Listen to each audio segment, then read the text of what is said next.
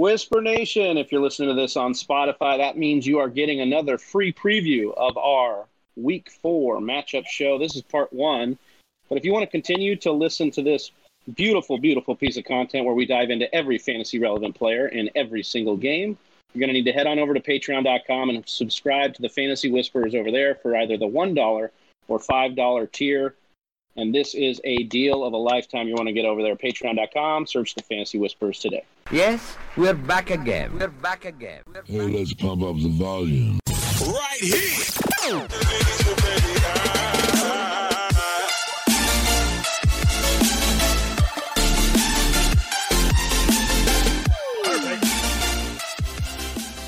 What's going on, Whisper Nation? It's Big Travie here and the rest of the Fantasy Whispers as we dive into our Week 4 matchup breakdown, Part 1, and we are going through every single fantasy-relevant player in every single matchup in Part 1 and in Part 2.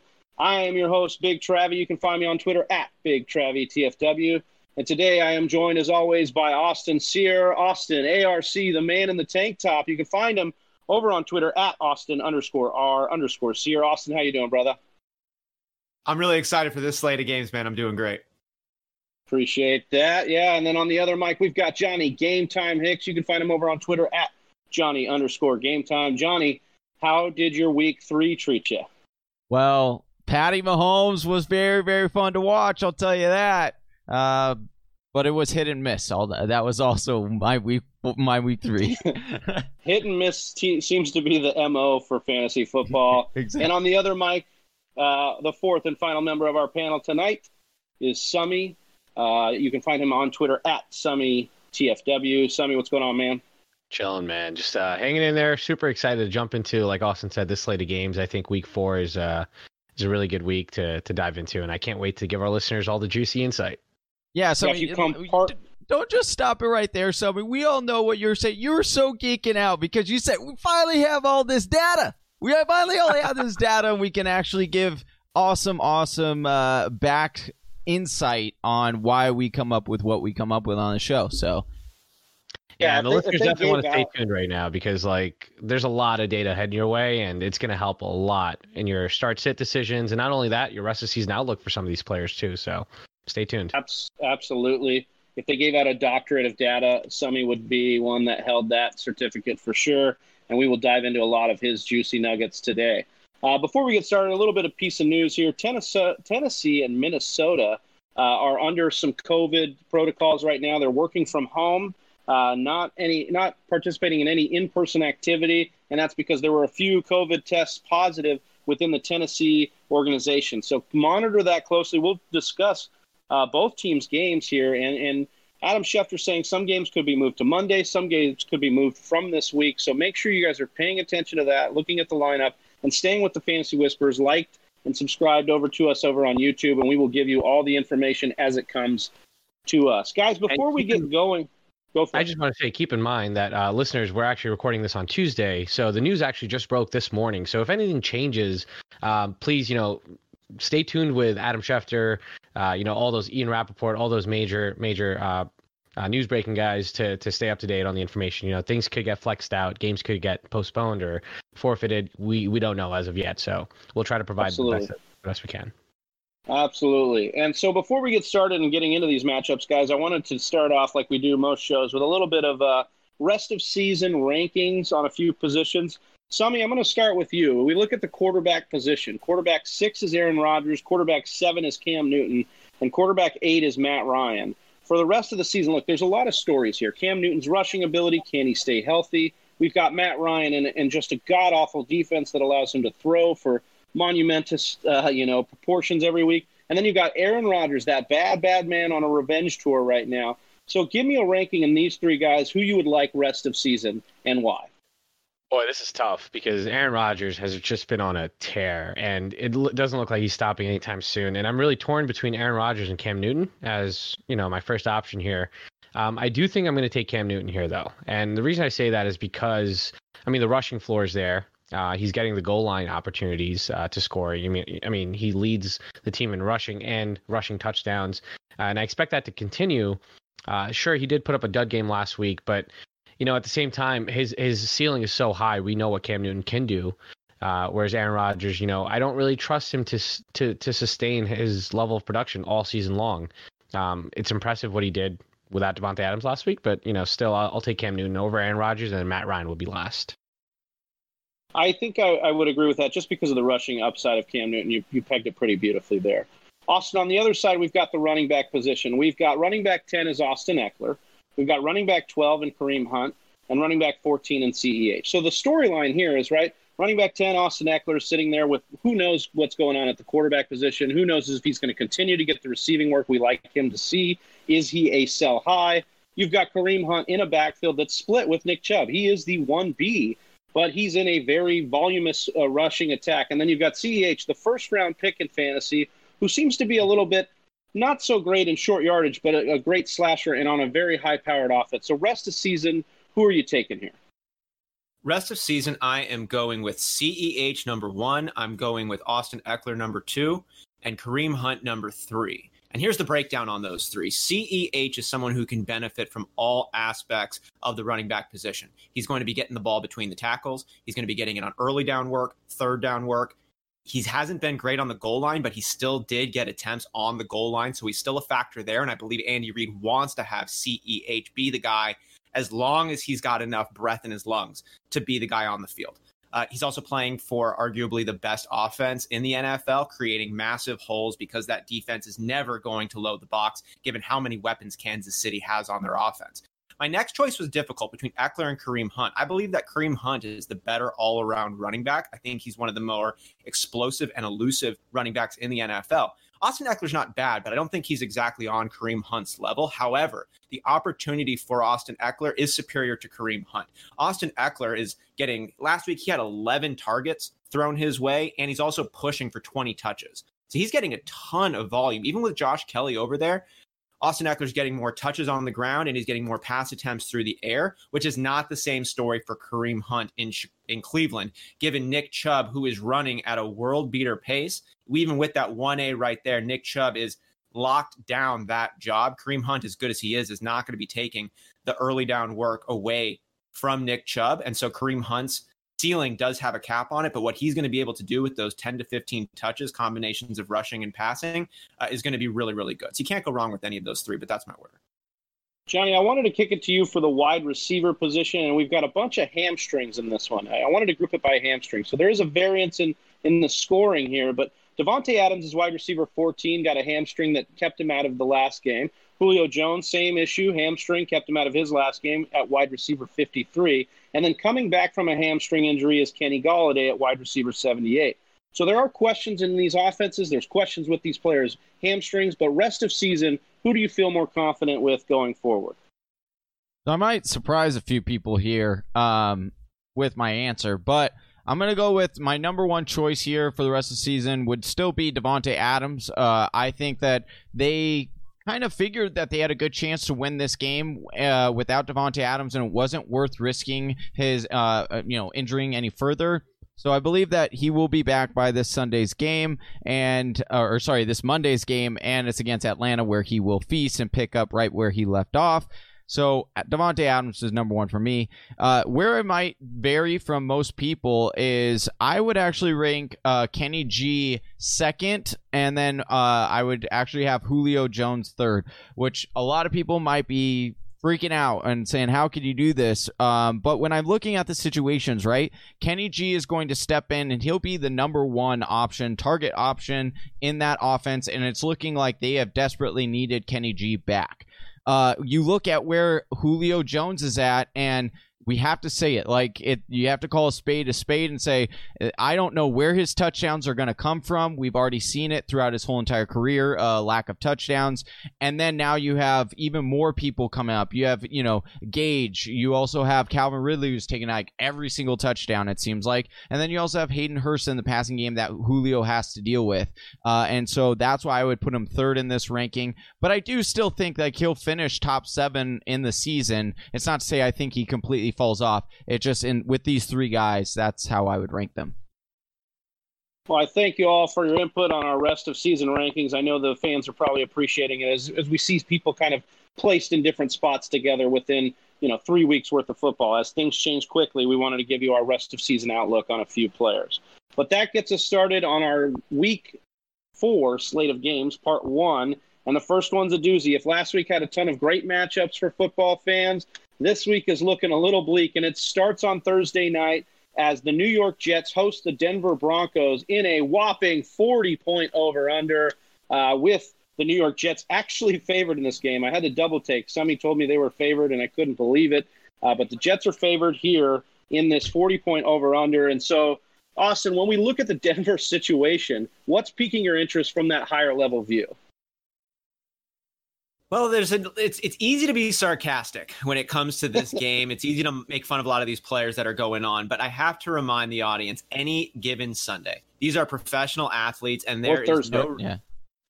Or Thursday, or Monday, or Tuesday, given the COVID world that's going on. Yeah. Any given week, any one of these NFL players can play really good football. These are all professionals. So I wouldn't sell this game short. And we've got new players that we're looking at with Brett Rippon, who's going to be stepping in because of the injuries. Melvin Gordon should still be leading the way as Philip Lindsay's getting right. We've got Jerry Jeudy, the rookie, who's now going to be leading the way with Cortland Sutton and his shoulder injury. And then Noah Fant, who has been a breakout tight end candidate, done really well in the early starts to the season. So there's a lot of young talent that I'm excited to watch here, especially on the pass catching side of the ball, specifically with Noah Fant and Jerry Jeudy. And hey, let's see what Rippon can make happen. It's an opportunity for somebody to step up and become a household name. Johnny, how confident are you in Brett Rippon to get some of these guys going? Not very confident. He came in at the end of the game on Sunday, and he looked decent. He completed the vast majority of his throws, but at that time, the game is kind of in hand. Also, he's a new quarterback coming in, so I don't take a whole lot of water or put a whole lot of weight into what we saw in that game. This team, the Jets, will be prepared for this quarterback. And to be honest with you, I think this is going to be an ugly game. I give Austin props for saying, you got to give credit where it's due. These guys are professionals, and I do. They are professional athletes. But, man, this is not much to get exciting here. You're starting Melvin Gordon as a flex option at best. You don't really like too much after that. And then I think you can throw out all these wide receivers as wide receiver 3s or flex options. Even Tim Patrick, you look at what he's been able to have a TD connection with whatever quarterback is throwing the ball. So if you have to take a dart throw on him, not a bad option there, but the guy I would like the most or has the most upside for me on this side is not Jerry Jeudy. It would be KJ Hamler, who's seeing 6.5 yards per target, but he's getting 13 yards per reception, which means he gets the ball in his hands and then he does work. He creates space and does magical things. So I like that aspect of it. And Noah Fant, you're just smashing, dude. This is a for sure start. Yeah, like Sammy, I was just going to bring up the fact that if New York's number 13 against the run, they're number 32 against the pass. So this would be the way to attack them. Sammy, do you agree with Johnny that it's KJ Hamler the one you're having the most confidence starting of those 3 wide receivers? Yeah, it's not about the confidence, right? It's more about the upside that's there. And KJ Hamler, we know his ADOT's going to be up there. Lower percentage plays, which doesn't give me the most confidence, especially with a third string quarterback in play. So I don't think he has the most upside this week or even next week, at least until Drew Lock gets back. But I would take the shot on KJ Hamler over Tim Patrick, who's averaging less than 1 yard per route run. He's just a volume play at this point because this wide receiver core is so banged up. But KJ Hamler is definitely the guy with the most upside. Austin, when we look to the home team, the New York Jets on the side of the ball, they are the favorites here. But for fantasy football purposes, is there anything you could be that piques your eye here? Anything here that piques my eye, the man asks. Well, we know that opportunity is king, and I expect Frank Gore to be getting a lot of opportunity. But like Sammy brought up last week, the man hasn't. The man averages about as many yards per carry as age that he is. He's 37. He gets like 3.7 yards per carry, if that. I think that's going to keep going. We've got Braxton Berrios leading the way at the wide receiver position, given the injuries we're dealing with in Crowder and Rashad Perriman. Chris Herndon should be the one that we'd be looking towards, but under this Adam Gase system, it's been real dink and dunk, and nobody's getting unleashed. And I'm really trying to put a positive spin on this outlook here, and Adam Gase makes it difficult. Well, Johnny, Austin's not very confident in anything going on here, but there is a situation that we have to talk about, Braxton Berrios, and maybe Jamison Crowder if he can get back here. What is your confidence level in starting either of these? Because I would think the rest of the Jets offense is a complete fade for us. Yeah, I'm not. I mean, if Crowder can give it a go, I'm still. If he becomes a wide receiver 3 for sure, or a flex option, because we've seen Sam Darnold has to throw to somebody, but you're not confident in it. Like, you're not excited to get someone like that in your lineup. But Braxton Berrios has been the guy that Sam Darnold has been looking for. He's been he's seen 12 targets over the last 2 games. Played the vast majority of the snaps, so he is I just don't see the high upside with any of these players, unfortunately, and that's why I tend to stay away. But for a deep stash, I do want to mention before we move on, because there's not a lot in this game, but a deep stash, one of those like, hey, just stick them on your bench because it's a Thursday night game, would be LaMichael Pirine. He actually saw a very close amount of carries as Frank Gore, and we already know what Frank Gore is. We've seen it. Most coaching staff would say, hey, let's get the rookie in there to see what he can do before you get Le'Veon Bell back. But again, Adam Gase is the head coach of the Jets, and I have no idea how he still has a job, so we'll see how that goes. All right, moving on to our next matchup in a much higher over-under, maybe a little more exciting, I'd say. 54 points in this over-under when Detroit hosts the New Orleans Saints. The underwhelming New Orleans Saints, you could say. New Orleans still favored in this one, though, by 4 points. Something, when we look at that New Orleans side of the ball, I know you've been saying it for a few weeks, but really it's probably been a few years, and that's Drew Brees' arm. What are you seeing with him and the rest of this offense? Yeah, I mean, I'm glad you pointed that out. We were speaking last year, and I kind of said the same thing, and even the year before that. I mean, Drew Brees, towards the end of the year, his arm just looks like a noodle, and it's not good that that he started out this year exactly just like that, Travi. Noodle arm 2.0. Well, listen, Drew Brees, he has, I think, the second fewest deep passing attempts in the league right now. I think he only has 2 on the season. His ADOT is the lowest amongst all starting quarterbacks. He's without Michael Thomas. Hopefully he gets him back this week. I think he could still do some damage with Michael Thomas back, but an Alvin Kamara screen pass that goes for 60 yards to the house is not going to happen every week. So you got to be concerned here about Drew Brees. Well, we don't. It might just happen because Kamara is the RB1 on the season right now. And in hindsight, if you took him over Christian McCaffrey, like, people would have called you stupid. But he's paying off, and he has the second most fantasy points by a running back ever scored within the first 3 weeks. So that's really impressive by itself. And I think, that sustains because he's going to see the target market share. So I'm really curious to see how this offense looks like after Michael Thomas comes back. Is it just kind of like, back to business? Like, are they going to keep winning games, or, are they still going to struggle? So, I mean, you tell me, John. You tell me, Travi. I mean, what do you think about Drew Brees? Like, what do you feel about the offense? I think it's a popular thing to talk about Drew Brees' noodle arm. He's had the lowest wide yards per attempt, 7.3 since 2005 with the Chargers, but he still has an adjusted completion percentage of 81.4, and he gets to throw to Alvin Kamara, like we just said. So you like that part of this offense. You like him getting Michael Thomas back, and you like that Detroit is giving up 21.4 points to the QB, which is 8th most on the year. So I'm okay with you firing up Drew Brees here. I think that's actually a good spot for him, plus this monster over-under. You talked about Alvin Kamara, Summy. He's the RB1 by 10 points right now, and then you get a Detroit team allowing 184 scrimmage yards per game to the running back. Fire it up. It's going to be great here, I think.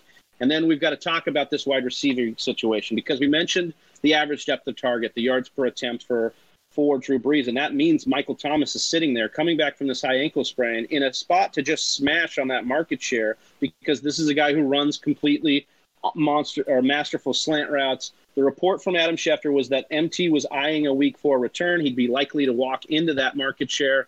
But if he can't go, I actually do like Emmanuel Sanders in this matchup. Detroit has surrendered 4 touchdowns to the wide receiver position, and he had 5 red zone targets now after last week's game on the year. So that's second behind only Alvin Kamara.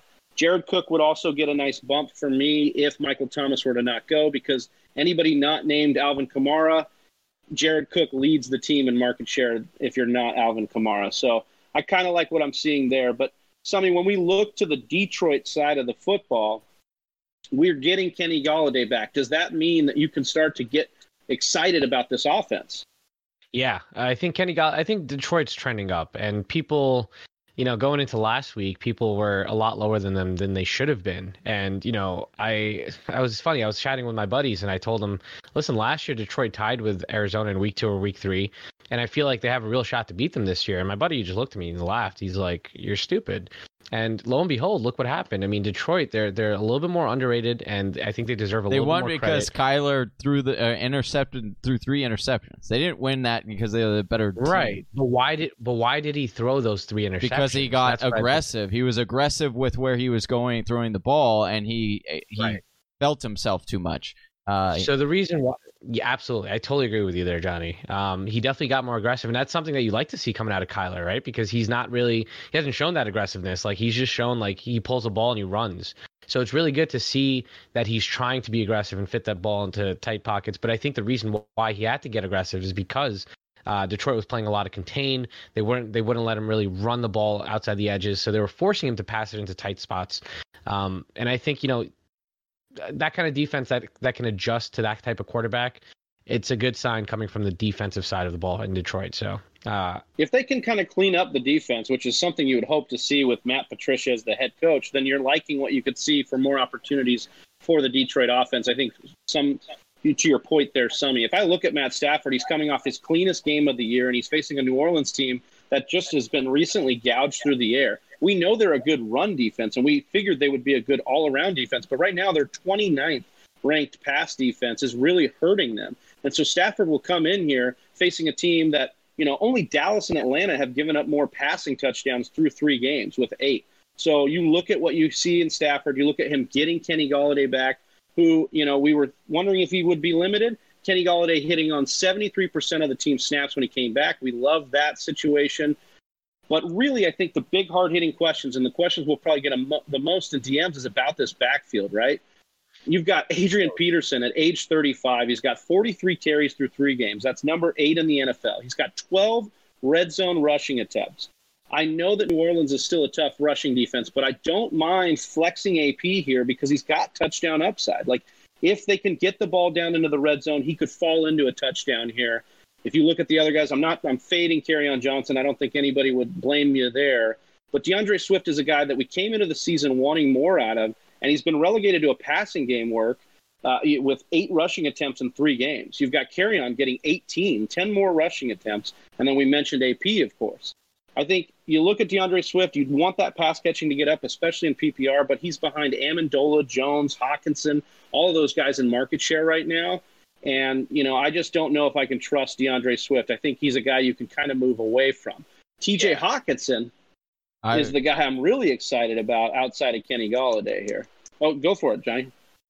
Well, I don't think that people should. I mean, if you are 0-3, then move what you can, and you need to pick someone up. Then I would trade or get away from DeAndre Swift.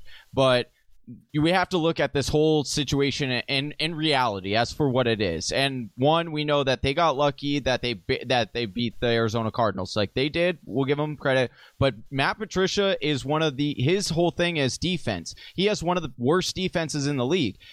You look at Detroit's schedule over the next 4 weeks. They play Jacksonville. Okay, they can win that one. Atlanta, Indy, and Minnesota. Okay, if they don't win 3 of those 4 games, Matt Patricia's fired. So what happens when Matt Patricia gets fired? Well, the offensive coordinator is going to take over. And what does he like to do? He likes to pass the ball. Well, who would, at that point, why would they keep Adrian Peterson around? They know what they have in him.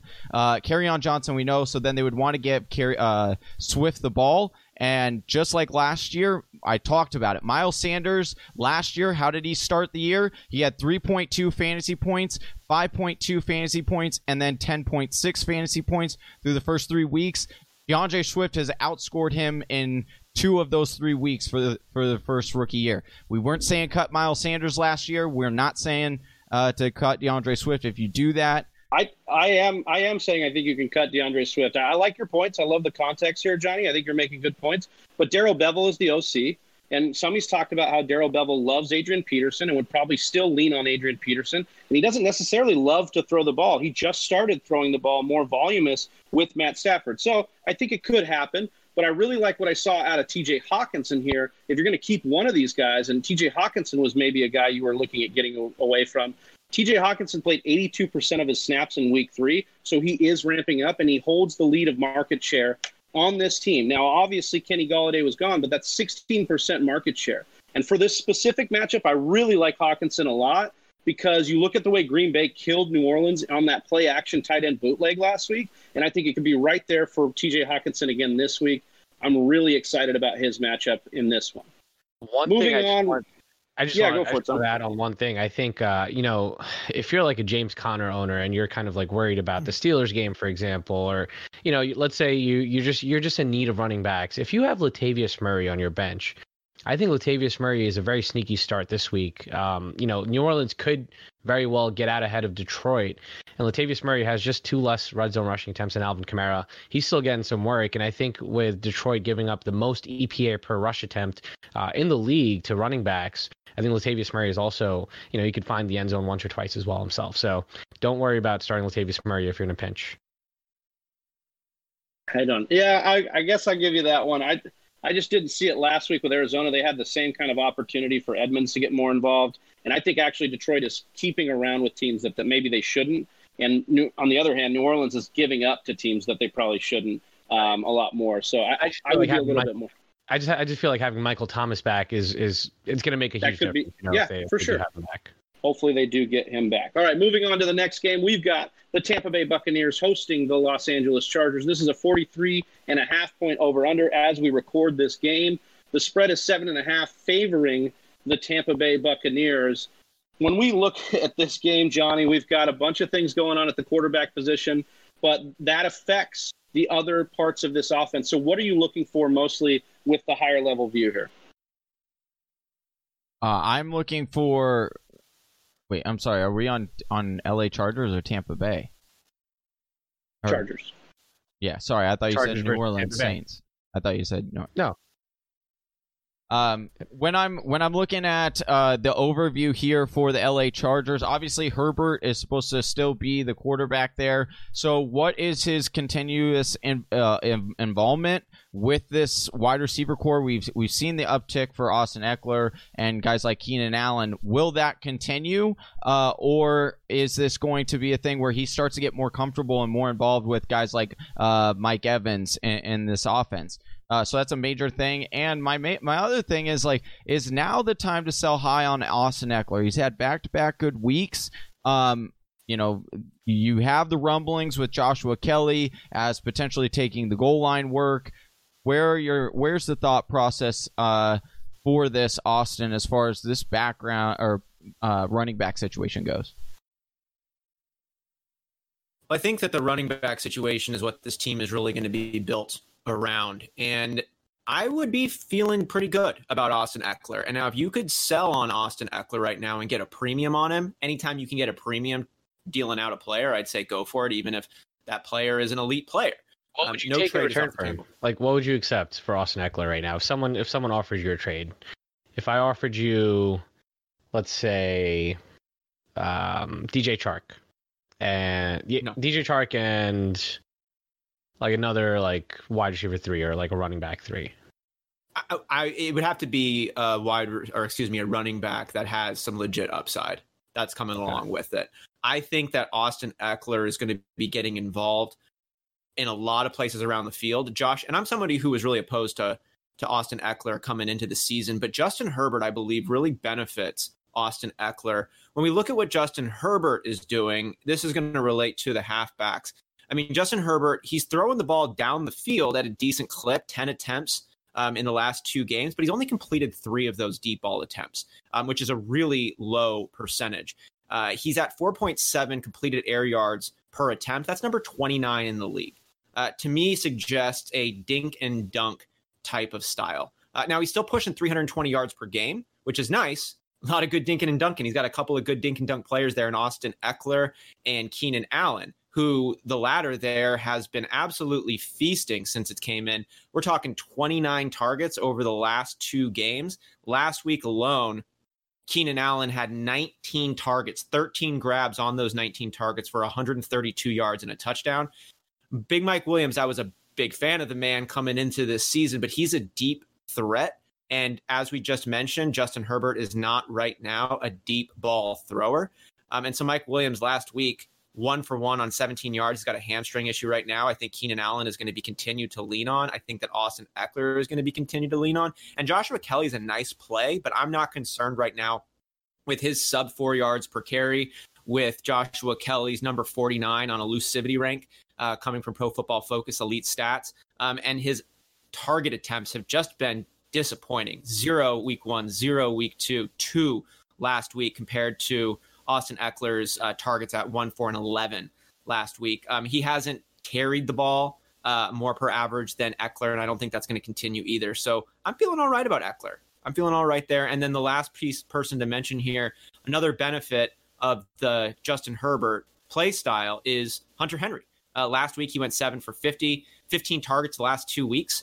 He's number 2 on the team in targets, tied with right there with Austin Eckler. But Keenan Allen's leading the show. So firing up a lot of these players, pausing though on Mike Williams, and Josh Kelly would be, if you have to start him, you can feel okay, but I'm not super excited about it. Johnny, is most of your concern and your want to trade away Eckler at this point and sell high based on what you think Joshua Kelly is, or your lack of faith in Justin Herbert? Can you kind of frame what you're thinking with Austin Eckler there? Well, yeah, it's just my concern is like the coaching staff has definitely voiced that they want to keep getting Joshua Kelly involved. They like him as a running back, and he actually has been producing pretty well for a rookie running back. So my concern is that it limits the upside of Austin Eckler. And I understand in certain game strips could determine whether Eckler gets more play, like in this one, where they were needing to pass more. They were behind, which was kind of a surprise. But I think in run-heavy games or games where they're favored, which wouldn't indicate in this situation. Obviously, I think Tampa Bay is probably going to win this game. But in games where the game script could be positive, I think you'll see Joshua Kelly get the bulk of the carries, and that's where my concern is. I just think it limits his upside. Do you think Austin Eckler is a game script dependent back that will have to be in games where they're not favored? Yeah. So, like, for example, if I could go, somebody was asking, what would you do? If I could go to the Kenyon Drake owner and or whoever rosters Kenyon Drake, and I could trade Eckler straight up for Drake, I would do that. That and Johnny, one other point I just wanted to add is, Anthony Lynn came out and said he criticized Justin Herbert after that first game where he looked good. And he said, listen, Tyrod's still our starter. When he's healthy, I'm going to put him back in. So, we see this offense take a step up in terms of, target share for Keenan Allen, Austin Eckler getting 11 targets last week. That happened with Herbert. That didn't happen with Tyrod. So if they go back to Tyrod, you're back with, an RB3 in Austin Eckler, and it's just you're stuck with him all season, and you missed your opportunity to sell high. So the situation's kind of muddled, and that's kind of what's making me want to sell Eckler, because if Tyrod comes in, I'm not excited about this offense at all. And I want one guy you probably wouldn't sell. Oh yeah, go for it. I want us to mention one thing on Summy's point, because that's a really, really good point. And I think it's important that when we look at this personnel dynamic, specifically with Tyrod Taylor, Justin Herbert, and Anthony Lynn, who's ultimately going to make this decision, it's important to look at how this ended up happening.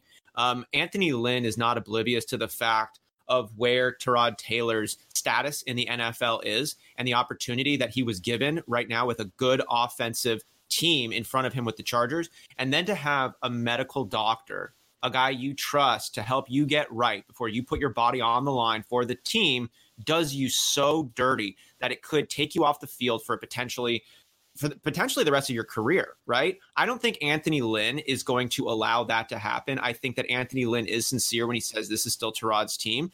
And unless Justin Herbert can do something really crazy, Tyrod Taylor is going to get that job back just because it's the right thing to do.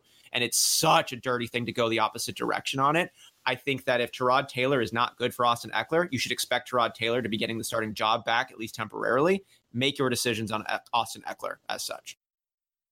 Johnny, when we look at the Tampa Bay side of the football, what are some of the biggest things that you're looking out for? Because this is an offense that was supposed to be God-sent and lead us to a Super Bowl if you're a Tampa Bay Buccaneers fan. But what are you seeing right now? Well, I'm seeing a split backfield, and every single week we say that we should, in theory, start this guy, and it ends up being a different guy. I'm also seeing Gronk was actually used in the passing game, so that's a little bit interesting there. Is it here to stay, or is he here to block as an offensive lineman? I don't know. And then my third one is the Chris Godwin. What is that injury going to do to this offense? And so I want to ask Austin.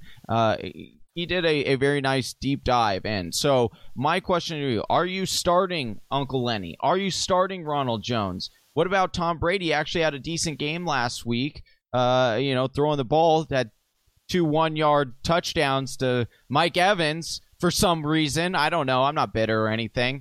But, yeah, so that's my question. Do you see Mike Evans becoming more involved in this offense? I do see Mike Evans becoming more involved in this offense. I think that it's an issue of the team gelling, coming together, and developing that chemistry. Tom Brady is a 40-year-old quarterback playing for the first new team he's ever had. Bruce Arians has a new quarterback. They're working this system together. I'm really excited for the Tampa Bay players, and I think that you should be as well. It's got some question marks, though. Like Tom Brady, I would feel all right starting Tom Brady this week. They're going up against, as we said, the Chargers.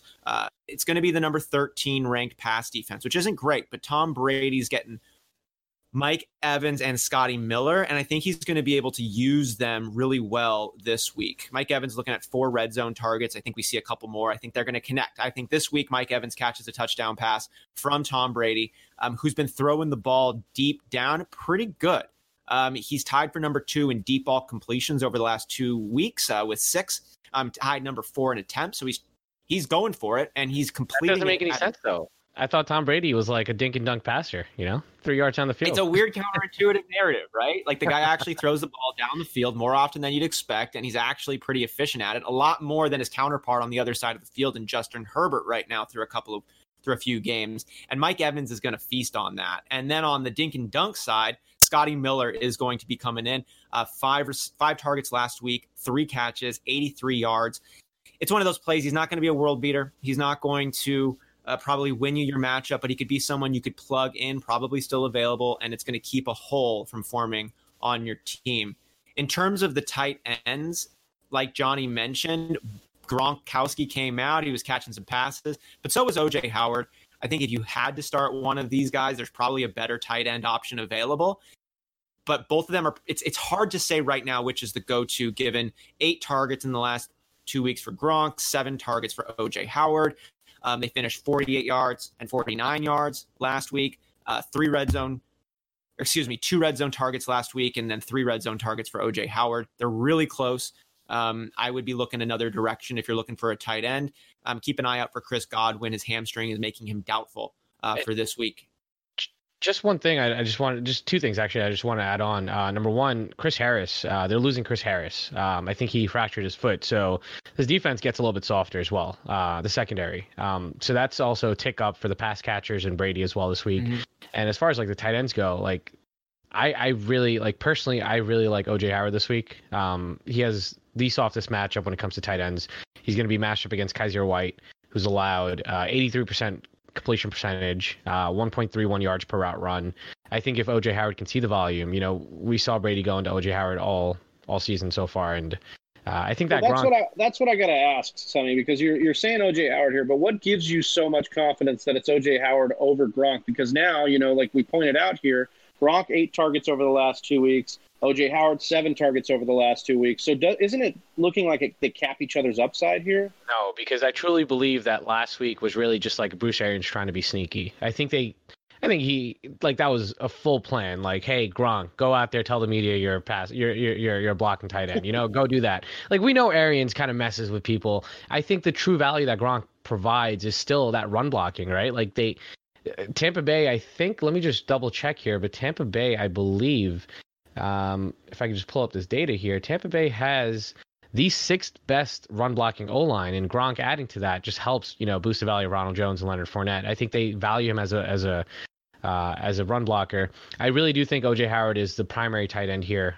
He's more athletic at this point in his career than Gronk is, and listen, I like O.J. Howard. If you lost like a Goddard and O.J. Howard is on your waivers, I would recommend picking him up.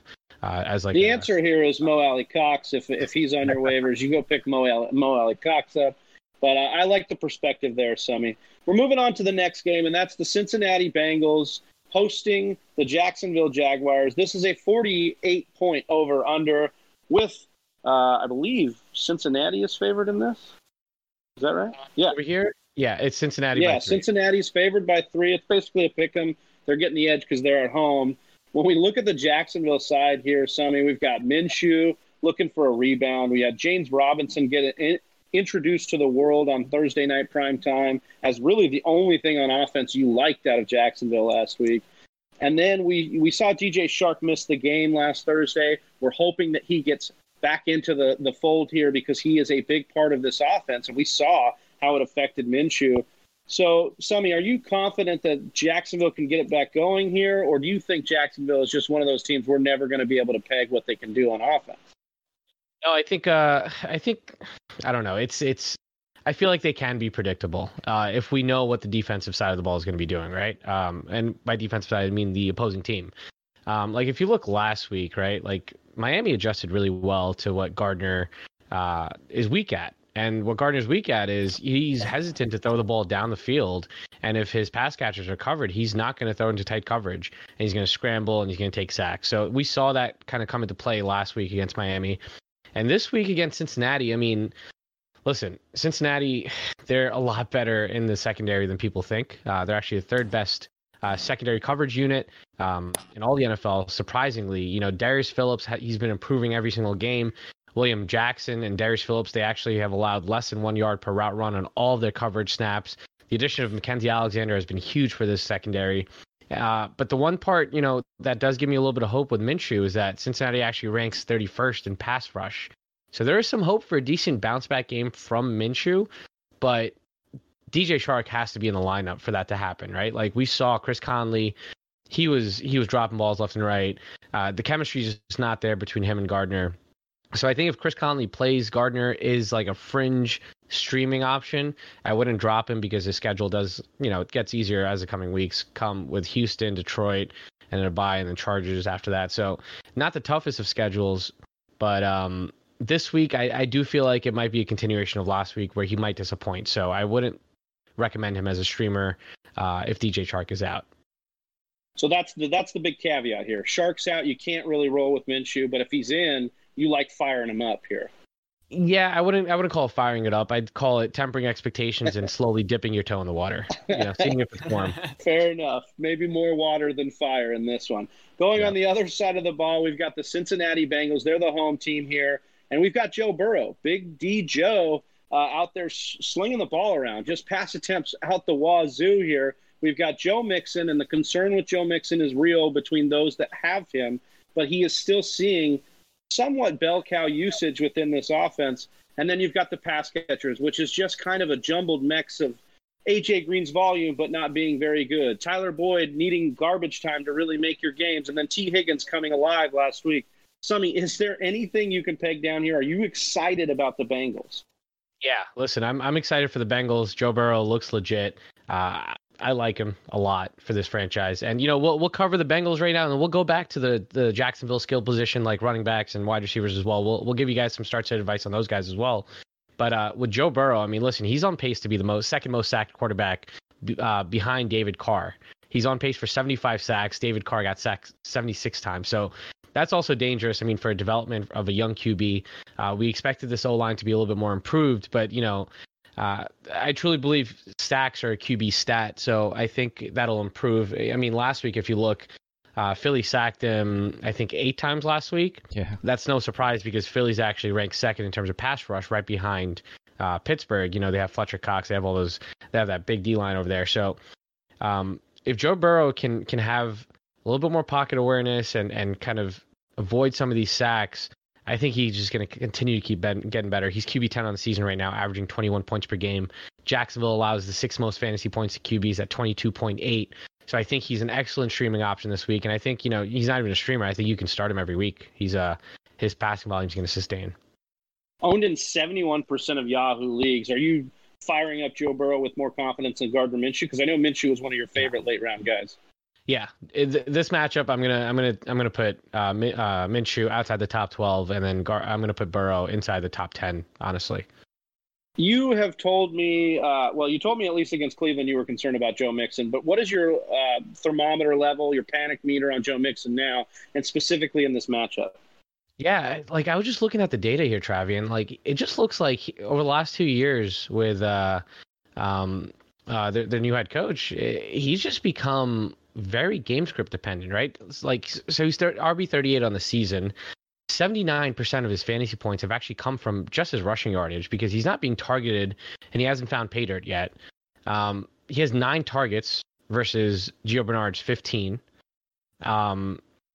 He has the second toughest rushing strength of schedule for the rest of the season. The reason why I wouldn't be too worried is because, listen, he's getting the volume, right? And we know that volume leads to production eventually. Like, it's going to balance out. We saw what Joe Mixon did last year. Started off really slow, had a just fire burning, later half of the season. I think that could happen again. We see that Joe Mixon's received 6 red zone rushing attempts versus Gio's 1. So I think, if they get down there, that Joe Mixon's their guy. Again, volume will produce results. I would recommend, if you're a Joe Mixon owner, just hang tight. Keep listening to this to our matchup show. I mean, if you guys heard week 2 matchup show, I kind of tempered expectations for Joe Mixon, and I'm a Joe Mixon owner as well in a couple leagues. I have a lot of equity in him, and I recommended sitting him, which I did. And I got out of that one unscathed. But you might not have the luxury to do that. But stick with Joe Mixon. Cojones. Yeah, you might not have the cojones to do that. No, I want to ask you though, would you trade Austin Eckler to get Joe Mixon? I'm not sure I would. I just don't like the schedule ahead for Joe Mixon. That's the whole thing. I don't know if he can turn it around based off the schedule, but he is getting the usage. I don't know if I would do that. I think that's like a lateral move, and I think you're going from one sticky situation to another. So, I mean, when we look at the wide receivers, I kind of talked about it a little bit at the top. It's kind of a jumbled mess here. Do you have anything to provide Whisper Nation here from what you're seeing out of this wide receiving core?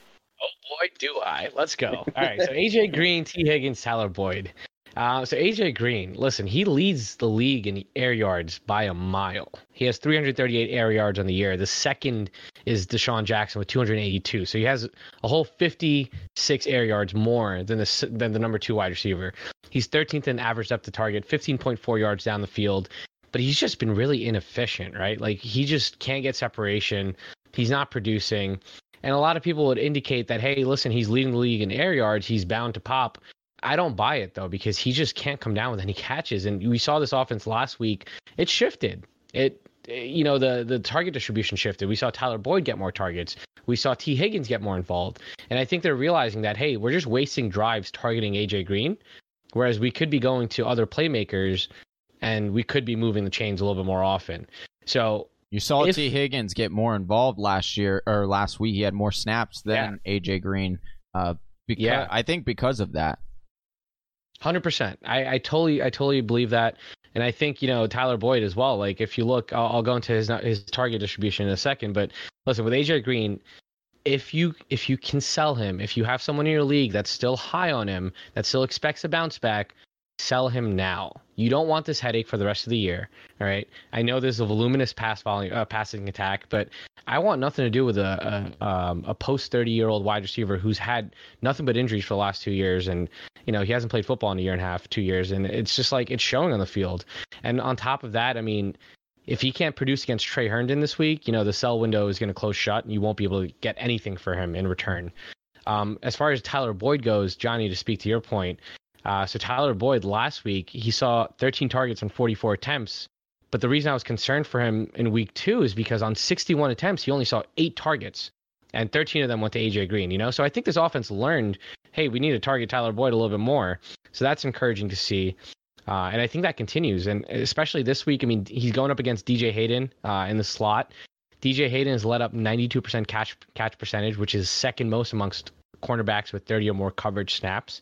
DJ Hayden's also led up 2.17 yards per route run, which is 5th most amongst all cornerbacks and 3rd most amongst all nickel cornerbacks. So really juicy matchup with Tyler Boyd this week. And then T. Higgins as well. I think the breakout is real. I think T. Higgins was one of the most pro-ready prospects coming out in this wide receiver class. And, we see that translating to the field. He's second on the team amongst the wide receivers in red zone targets with 4 of them. He saw 3 of them last week and he converted 2. So we see this guy, he can make plays, and I think they're going to continue to trust him, and he's going to continue to get more involved. I love him as a waiver wire target this week to replace AJ Green. Are you starting any of these guys with confidence, Sammy? Tyler Boyd, 100%. Okay. And then on the wide receiving core for the Jacksonville Jaguars, I did just want to go back so you get one run through here quickly of that wide receiving core for Jacksonville. Yeah, so Jacksonville, I mean, Cincinnati's allowed the 3rd least fantasy points to wide receivers, 22.7 per game. And again, I said it at the top of this matchup breakdown, Cincinnati actually ranks 3rd best in terms of pass coverage unit.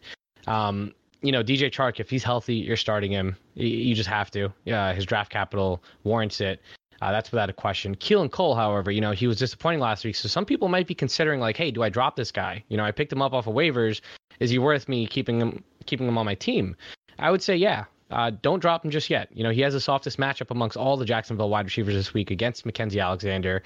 And I think this is a game where, he could bounce back a little bit. Just to kind of speak to Mackenzie Alexander, the nickel cornerback there in the slot, he's allowed 86% catch percentage. He's allowed 1.47 yards per route run, which is 9th most amongst all slot cornerbacks. So I like Keelan Cole this week. And if Chark is back this week, Chris Conley, he goes back to irrelevance. I'm not looking to start him, especially after last week. Laviska Shenault, though, he's interesting because he's second amongst Jacksonville wide receivers in terms of snap percentage. His role is growing. His targets have been increasing. And, this might not be the best spot for him this week, but I think he's definitely a hold. Hang on to him. I think he's going to continue to get more involved, especially with those rushing attempts. If he starts getting some goal line rushing attempts, that's going to be really juicy. Johnny, do you agree with Summy and on a lot of fantasy football Twitter that James Robinson is locked into your lineup, especially this week? Yeah, I definitely. Johnny's a believer now.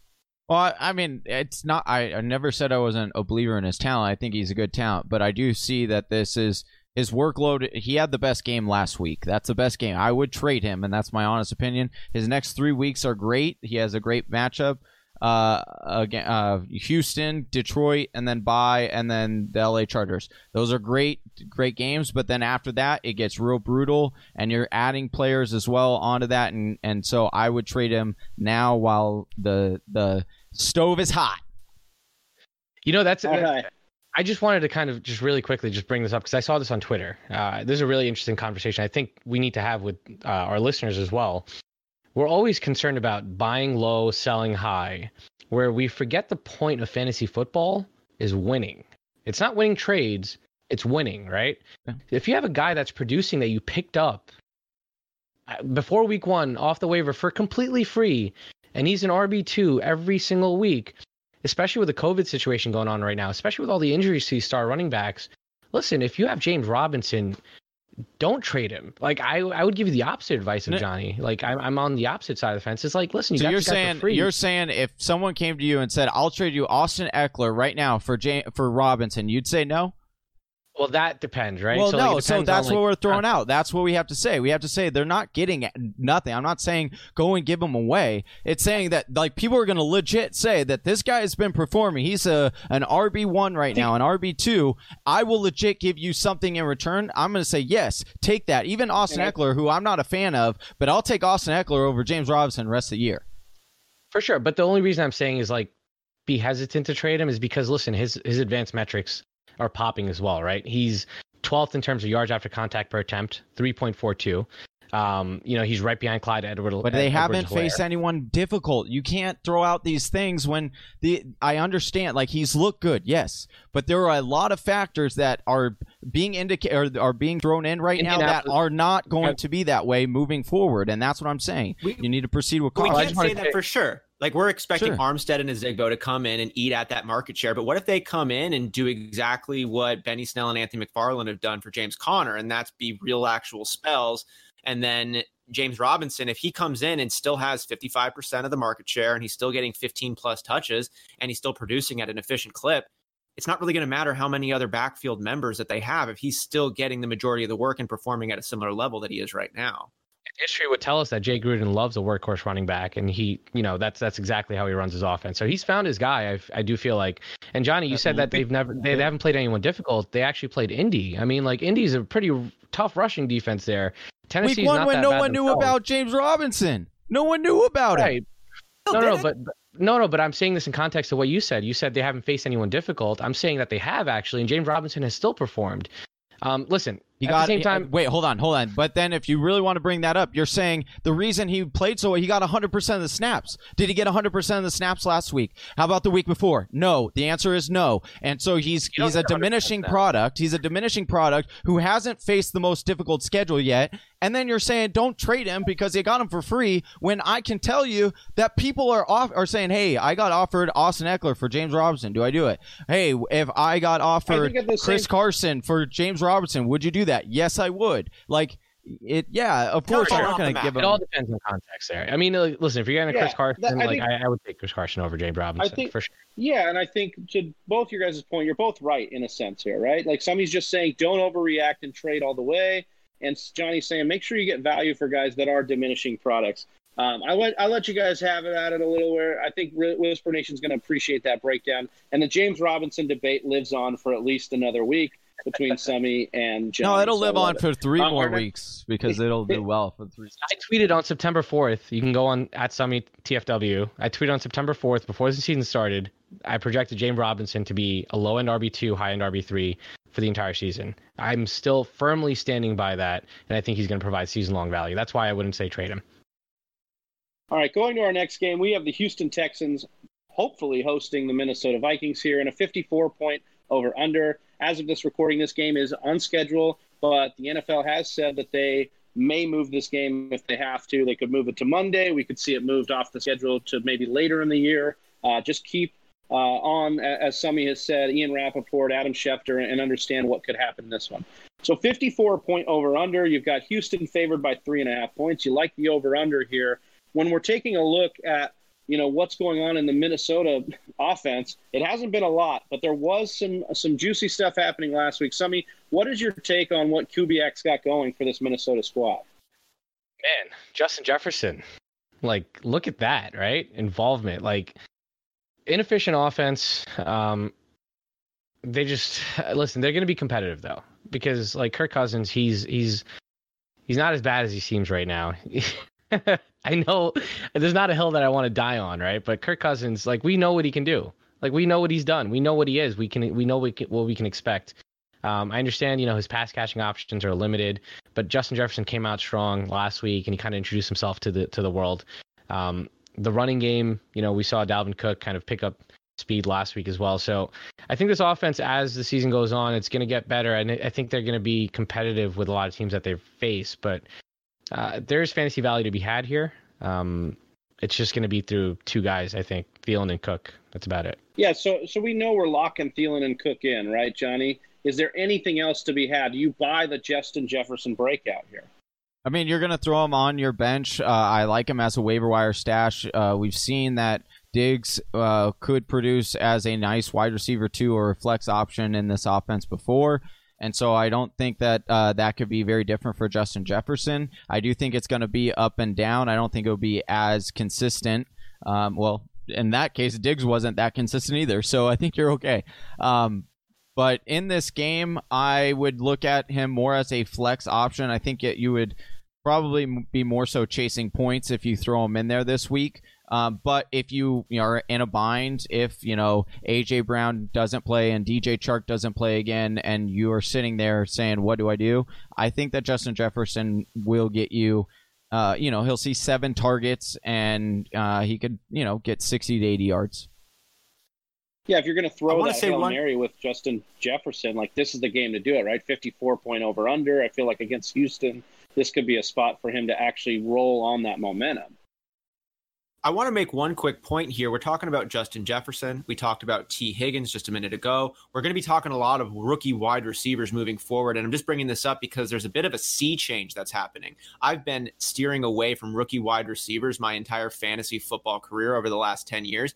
Historically, they do not break 1,000 yards very often. But we're seeing right now true reliance on these rookie wide receivers, whether it's Justin Jefferson in Minnesota or it's Ruggs and Edwards over there in Las Vegas. Now it's T. Higgins in Cincinnati. These players are not just coming into the teams and learning how it goes. They're producing in the first half of the season.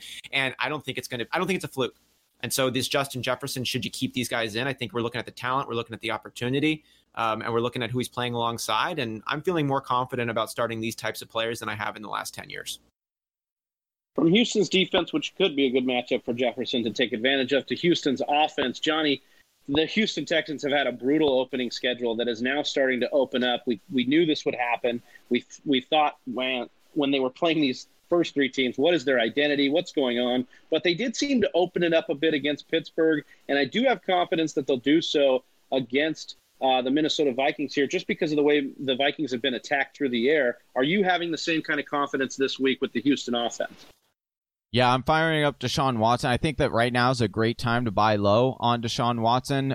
They had a really difficult beginning of the schedule, but then you look at their next 4 games. You got Jacksonville, Tennessee, Green Bay, and Jacksonville again. And so none of those secondaries really scare you. They've been giving up a lot. And then you also look at, like, Deshaun Watson is the fourth highest quarterback pressured through the first 3 games, which isn't a surprise considering who they played, right? Kansas City, Baltimore, and Pittsburgh, some of the best defenses that we've seen so far through 3 weeks. So I do think that there's a huge opportunity for Deshaun Watson, and I'm firing him up in this game. Of course, anytime Minnesota is on the schedule, you're firing up that quarterback. And then I also like David Johnson in this game to he had a real nice, cutback for a touchdown last week. He hasn't been overly producing for fantasy owners. So I actually think he might be a potential buy low because people aren't super excited about him, but you'll start to see him start to improve as their schedule opens up. Yeah, you look at this rush defense for the Minnesota Vikings, and they've actually been gassed just about as much as their pass defense, if not more. 31 ranked against the run, so you like what you see for David Johnson. When we look at the wide receivers, Johnny, we've seen a disappearing act in 1 week from Will Fuller in week 2, and then he gets a nice fade in the end zone, actually does what he's supposed to do, and is the wide receiver 1 for Houston. Are you confident with Fuller going forward, and do you see a path for success with any other pass catchers here? Shockingly, I don't even know if Will Fuller is the wide receiver 1 there. You look at the target distribution there, and through so far, you have Will Fuller getting 18% target market share. You also have Brandon Cooks getting 18% market share there. And then Randall Cobb all of a sudden getting 14%. So it seems to be, Deshaun Watson is truly spreading the ball around, which kind of fits the bill for Bill O'Brien. That's what he wanted. He wanted a bunch of speedster that could generate yards after the catch. And that seems to be what he has so far. But I am the most confident in Will Fuller. We've always seen that connection between him and Watson. And I just think that they're starting to get warmed up. Will Fuller's still learning how to be the wide receiver 1 there. But I don't mind flexing Brandon Cooks and Fuller in this match. And if you need a deeper, 14, 16 teamer, Randall Cobb, if you want to throw him in there because Minnesota's defense is just that bad. Sammy, you have told Whisper Nation to kind of hold on Brandon Cooks. He did not get it done last week, was overthrown on a touchdown. How are you feeling about Brandon Cooks and Randall Cobb? I love them. Going back to Johnny's point, he made a great point. I mean, Will Fuller, he came out week 1. We were like, oh my God, he's going to get all of DeAndre Hopkins' market share. And then after that, it's like, oh my God, Will Fuller disappeared. 0 targets. I think, it's getting easier to predict which wide receivers are about to have big games just based on, the amount of pressure that Deshaun Watson's going to face. Like against Minnesota, he's going to have all day to throw it. And I really do feel like those longer developing routes like Brandon Cooks, Will Fuller, even Kenny Stills, to be honest with you, could break off a big player or two in this game. Randall Cobb is really that slot option that they've been looking to fill for the last couple of years. They tried with Kiki QT. They tried with a couple other guys back there. They also had Vincent Smith, and they had not Vincent Smith. They had I forgot who else it was, but they tried with a couple of guys. And Randall Cobb, the chemistry is kind of gelling between him and Deshaun Watson now, and I think he's his kind of get out of jail free card if there's a lot of pressure coming. So, in high pressure matchups like that, I would definitely look at starting Randall Cobb. But in matchups like this with no pass rush, I mean, give me all the deep threats in this offense. I like how you broke it down there, giving the perspective. If there's a lot of pressure, you go with the slot options. Maybe David Johnson gets a bump in receiving. If there's not pressure, you're going with the deep stretching routes. I think that's a beautiful thing to lay out for Whisper Nation. So when you look at this one, fire up those deep threats. Going to our next game here, we have the Miami Dolphins hosting the Seattle Seahawks in a massive 54.5-point over-under. You've got Seattle favored by just under a touchdown at 6.5. Austin, when we look at this game, there's that Seattle offense is something to behold right now. What are you looking at when you see the Seahawks? The thing I'm looking at the most, aside from the obvious just impressed, just sheer enjoyment of watching Russell Wilson play football right now and connecting with his two receivers, DK Metcalf and Tyler Lockett. It's really fun to watch. That's obvious. The questions that come into this week is the running game. What's going to happen right now with Chris Carson, who's dealing with a knee sprain? How is Carlos Hyde going to come in there and take and fill those reps along with any of the other halfbacks that we might see? So I expect nothing to shift course in terms of the aerial assault. The ground game, though, is going to be different than what we've seen in the first 3 weeks. What do you think, though, on this one? Yeah, no, I like how you broke that down there because obviously they're letting Russ cook. I mean, this guy rolls out of bed with 4 touchdowns. We understand that. You're moving on there, but I think it really does become a question with the Chris Carson injury. We saw this nasty injury. He avoided disaster here. He's only going to miss 1 to 2 weeks per Adam Schefter. And then Carlos Hyde is a guy I wrote about as the top waiver ad this week. And yes, it is a rental. I get that. But this is one of the best matchups. And then they get Minnesota next week. So you're going to have 2 spots you could potentially just be flexing or even RB2ing, if that's a word, Carlos Hyde here. And I know it's not sexy, but Carson saw a red zone target in every game. And the goal line back in this offense, you're going to want to have a piece of. I mean, you look at Miami, they've given up a rushing touchdown in every game this year so far. For God's sakes, guys, Sony Michel scored on them in week 1. So you like what you're seeing about what Miami does to the running back position because, yes, this game is a high over-under, but Seattle's still favored by a lot. So they could grind this game out at the end if they really needed to, and Carlos Hyde could stumble into a touchdown for you. Look, the wide receiving core, though, we know what we're getting with there. Tyler Lockett, DK Metcalf. There's volume with Tyler Lockett, and he's still seeing deep balls as well. And then there's DK Metcalf, who's just the explosion in this offense. I mean, tied with Ridley for the most deep ball receptions in 5 and has the most deep receiving yards in the league with 220. You're got to be so stoked on DK Metcalf. Greg Olsen is a one that becomes a popular maybe streamer, especially if Dallas Goedert was out. But he leads this team in targets from the tight end with 12. But Disley and Hollister have both been involved. And it's going to be hard for me to project each week if you can trust him. He's only got 12% market share. You've got those other tight ends working in. I'm just not comfortable. I'd rather go with a more explosive Mo Alley Cox or even, a Drew Sample or something like that over a Greg Olsen because I just don't see the snaps and market share leaning his way. Hey, one quick thing I just wanted to add on here because I know when I was first starting out in fantasy, and I learned very quick, hey, if a team is favored by a lot, you want to start up that running game, right? Like you alluded to with Carlos Hyde and Chris Carson. And, initially, I see a lot of people, fretting starting the wide receivers because it's they're going to be up a lot. There's going to be running. The game script's going to be in the run game's favor. That's how they're going to be up a lot. Exactly. So I want to point that out to our listeners, to Whisper Nation here. I mean, the way that they get up a lot is by throwing the ball, right? That's how they're going to get up, and Russ has been cooking. So don't be afraid to start Tyler Lockett, who's in a smash spot this week, as well as DK Metcalf. They're going to get up big using these 2 guys. Dude, I actually think that Tyler Lockett or DK Metcalf, you're assuming you can start those guys going forward. Once again, rolling out of bed, Russell Wilson with 4 TDs, that's usually 2 to DK and 2 to Tyler. No, I'm just kidding, but that's how it could end up any given week. Yeah, exactly. The other side of the ball is the Miami Dolphins here, and we've seen this situation play out. But Austin, when you look at that offense, what are some of the biggest questions you've got going on there? The questions for me, there's not a ton of questions right now. It really is if I start Gaskins or not. Do I start Myles Gaskin, who is getting the most touches, but he's really been allergic to the red zone work? Jordan Howard's dominating that and that alone. So my question marks would really come just from the running back position. And heck, if I needed to stream a quarterback, would Ryan Fitzpatrick be somebody that I could start in this matchup and feel all right about it? And honestly, given their pass defense in Seattle at the 19th in the league, I would feel okay about rolling Ryan Fitzpatrick out, given Devontae Parker is going to be the most healthy he's been all season. We saw Devontae Parker finish out last year as a wide receiver 1, and he's been dealing with a hamstring injury to start the year. He got that back in training camp. It hasn't kept him off the field minus that second half week 1 against the Pats, but he was still playing all right, and he's been dominating the market share. Preston Williams has not been bad at all coming in as a second-year player. And then the most exciting player over here, Mike Gesicki. I love talking about him on this show. It's a cheat code, as we call it. He lines up in the in the slot all of the time. Caught a touchdown pass last week. I think he's going to catch a lot of touchdown passes this season. And Miami is a sneaky, exciting team to me.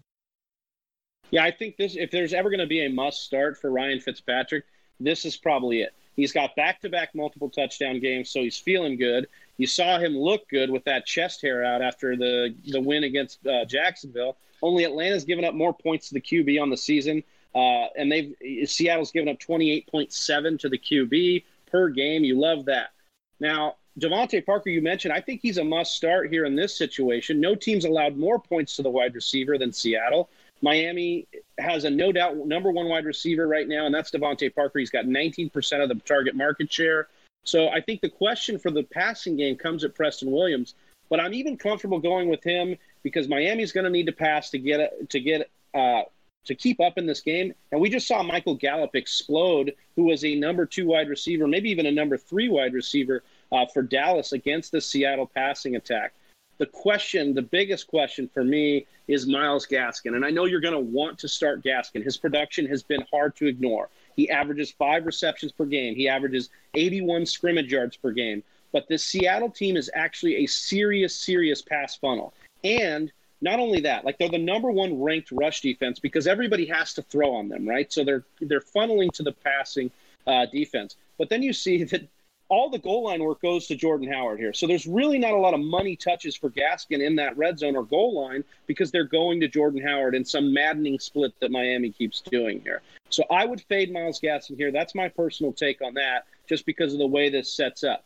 Mike Gesicki, though, leads the team in market share with 21%. He runs 78% of his routes from the slot, and he's essentially a wide receiver for this team because of the athleticism. Jamal Adams left that game last week for Seattle with a groin injury, and so you really like what Gesicki's going to be lined up against some linebackers here in this game and getting those mismatches. So I like Gesicki. I like the pass-catching options, and I love Fitzpatrick as probably a stream of the week here.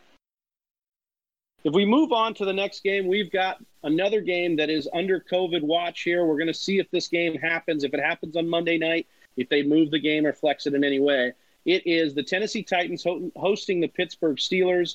It's a 47-point over-under, and you've got Pittsburgh barely favored by 1.5 here. If I look at this situation, I see teams here, Johnny, in Pittsburgh that seems to be rounding into form, getting a little bit better each week, putting weapons out there. What are you seeing out of Pittsburgh? Man, they're starting to look like the old Pittsburgh Steelers of a few years ago. Definitely like what you're seeing from Ben Roethlisberger and this offense. There are some questions. James Conner seems to be the guy. It's his job as long as he's healthy. It seems to be his. But there is some noise rumbling behind him as well, and it will be interesting to see if Deontay Johnson can go this weekend. He got a concussion in last week's game, came out in the first quarter. And so if he can get back on the field, I would presume he's a must start if he can get back on the field. But if not, Claypool and Washington become interesting. So I want to ask Summy, where does he think that this would go? If, one, for the running back, if you want to try to handcuff your running back with James Conner, and two, if Deontay doesn't give it a go, who are you willing to throw out there, if anybody, as that other wide receiver?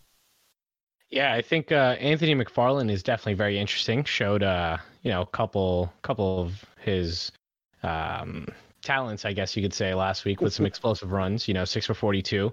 Benny Snell just hasn't looked good. He's made some errors. So I think Anthony McFarland, if you're the Conner owner, scoop him up. And if Deontay sits, like if he's still in the concussion protocol, if this game is played as intended, as expected on Sunday at 1 p.m., I mean, listen, if Deontay can't go, Chase Claypool, he led all wide receivers in snaps and routes run last week. So Chase Claypool is just trending up. I think he's like third in terms of like yards per route run amongst all wide receivers or something like that. And he's just shown his efficiency. So definitely fire up Chase Claypool, and I would recommend picking him up. But I'm going to spin this back over to Austin over here. Austin, can you tell us a little bit more about like some of these pass catchers? Like, what do you feel about Big Ben? What are you feeling about the other side of the ball? I think Big Ben's figuring it out, and I'm echoing a lot of the points that Travis has made about that Tommy John arm right now being stronger than it was before, and his overthrows on his deep ball will accredit to that increase in strength. Hope so. And maybe just a little bit of rust coming back, but I think that a strong arm and an experienced QB like Ben Roethlisberger indicates he's going to get it figured out here sooner than later. I love the combination of weapons that this Pittsburgh Steelers team has. We mentioned a lot of wide receivers, right? We've obviously got Juju and Deontay Johnson. We've got Claypool in Washington. Claypool gives me a little bit of a pause given his performance last week, just 1 for 4 on 24 yards for week 3. That doesn't get me super stoked, but if Deontay Johnson is out with that concussion, definitely more appeal over on that side. Eric Ebron, 12 targets in the last 2 weeks. He is a weapon. He's not being overly utilized. Nobody on this team is really being overly utilized, and I think that's a good balance from the Pittsburgh team. And Big Ben's going to have room to keep getting better. We're looking at him right now, number 10 pass blocking efficiency for the Pittsburgh Steelers. He's the number 16 clean pocket throwing quarterback. Right now, he's just 2 for 10 on his deep balls. That's the biggest concern right now. He's missing even more than Justin Herbert is missing. But again, I'm going to go ahead and credit that to that crazy strong arm that he's just not used to dealing with at the moment. That's going to get figured out, and his rapport with his wide receivers is going to continue to gel. And it's tough for me to say which halfback is over McFarland or Snell. McFarland played better last week, going 6 for 42 versus 7 attempts for just 11 yards from Benny Snell. But we did see what Benny Snell did in week 1 when Connor was relegated to the sidelines, and he beasted out. So it'd be tough for me to say which is the backup. Good thing we don't have to say that, because right now we know that it is James Conner. You got to earn your job every week. That was week 1, you know? Yeah, I think that's the case, right? And then he put the ball on the ground the following week. Yep. So you don't like that out of Benny Snell. So I like what you said there, Sammy, about picking up McFarland if you have stake in James Conner. We know we're starting James Conner. We know we're starting Juju. And you're most likely starting Ben. Although he's been on the borderline of a startable QB, this should be an okay matchup. I think to Johnny and Sammy's point, if Deontay can't go, you're starting Claypool over Washington. But if Deontay goes, it's Juju and Deontay for me here. And I think that's kind of where it's at. Do we have trust in Eric Ebron? I know he got a touchdown last week, but do we trust him in any kind of streaming capacity this week? I do. I think gross. I think just if you watch on the field, I think the chemistry between him and Ben, it's growing week in and week out. Last week was his first touchdown, and we saw what he did in Indianapolis. And I'm super excited about Eric Ebron's touchdown upside as like a boom bust option at tight end. Listen, I know there's a lot of breakout tight ends this year, but if you're a Goddard owner, if you're just in a tough pickle, Eric Ebron, you can do a lot worse. You can pick up a Greg Olsen. I think that's worse. That's a worse option than Eric Ebron. So if he's on your waiver and you need to start him, you can. The Tennessee Titans might find themselves in a tough pickle as they have tested positive for many coronavirus tested positive on a few coronavirus cases within their organization. But when I look at this top-level view, we've got Ryan Tannehill hit and miss at the quarterback position. We've got Derrick Henry getting into the end zone finally last week, and his GMs can finally kind of exhale in this one. And when will we see A.J. Brown? So, Austin, when I look at this Tennessee Titans team, like, you got to help me make some sense of what's going on with this squad here. Derrick Henry is going to be force-fed all season long. His carries have been like 1990s football type of carries. We're looking at 20, 25, 30 types of carries. It's crazy. It's something I didn't think we were ever going to see again in the NFL, to be honest. And Derrick Henry is a different type of player, and he's getting different types of looks. Ryan Tannehill is the number 13 quarterback on the year. He's got 809 touchdowns, 809 yards. Oh my God. Russell Wilson, step aside. Here comes Ryan Tannehill. Pretty efficient on his deep ball. Speaking of, 5 of 6 on his deep ball attempts. He's the number 11 in the clean pocket. Ryan Tannehill is producing pretty well for the Tennessee Titans. It's a well-rounded team. Corey Davis is going to be filling in while A.J. Brown's bone bruise continues to keep him on the sidelines. Corey Davis isn't doing bad work. Last week, 2 red zone targets. He was 5 for 6, 69 yards for the former number 5 overall pick. Adam Humphries is going to be getting a bump up as A.J. Brown is going to be still out. The real beneficiary here, though, is Jonnu Smith, who maintains his top-level tight end status going into week 4. He's the number 2 tight end on the year. Last week, 5 of 8 for 61 yards, 13 targets over the last 2 weeks. I don't see that slowing down. And we know the Pittsburgh Steelers are a really mean defense. If there's a susceptible area to hit them, it's going to be through the air. They rank number 23 in pass defense compared to the number 2 overall rush defense. So I'm feeling okay about my pass catching options for Tennessee, considering I expect the Titans to be down and having to play catch up. You're still not benching Derrick Henry, so it doesn't really matter from your running back perspective. I'd feel decent even going up against Pittsburgh with your pass catchers. One thing I just want to add here. I just wanted to add, I mean, with the COVID scare, we don't know the players that were affected, right? So it could be any one of these guys. It could be all these guys. Like, we don't know. But the team's going to have to add those players to the COVID injured reserve list. So definitely keep your eye out for that. You know, if it's a Derrick Henry, like Darrynton Evans, like pick him up, right? Like some of these guys, like you're going to contact tracing will be important too, right? So we'll have to understand if Derrick Henry was around Darrynton Evans because they're in the same position group and he gets marked on the list, we may have a situation where Darrynton Evans ends up on the list too. So we'll just see how both of these teams, Tennessee and Minnesota, have their position groups lined up, which positions were affected. So just do us all a favor, and both of these games are slated for Sunday, and look at your lineup. By then you should know. Look at your lineup. Just do that skim down and say, do I have a Tennessee player? Do I have a Minnesota player? What's going on with them? I need to check on them. And I love that you brought that up, Summy, because it's going to be a big part of this weekend's games, no matter what happens with what's going on. So you'll want to check that out. All right, that wraps it up for this week's matchups here. That was the Week 4 Part 1 matchups. As always, if you want to follow us on YouTube and Instagram and Facebook, you can search the Fantasy Whisperers there.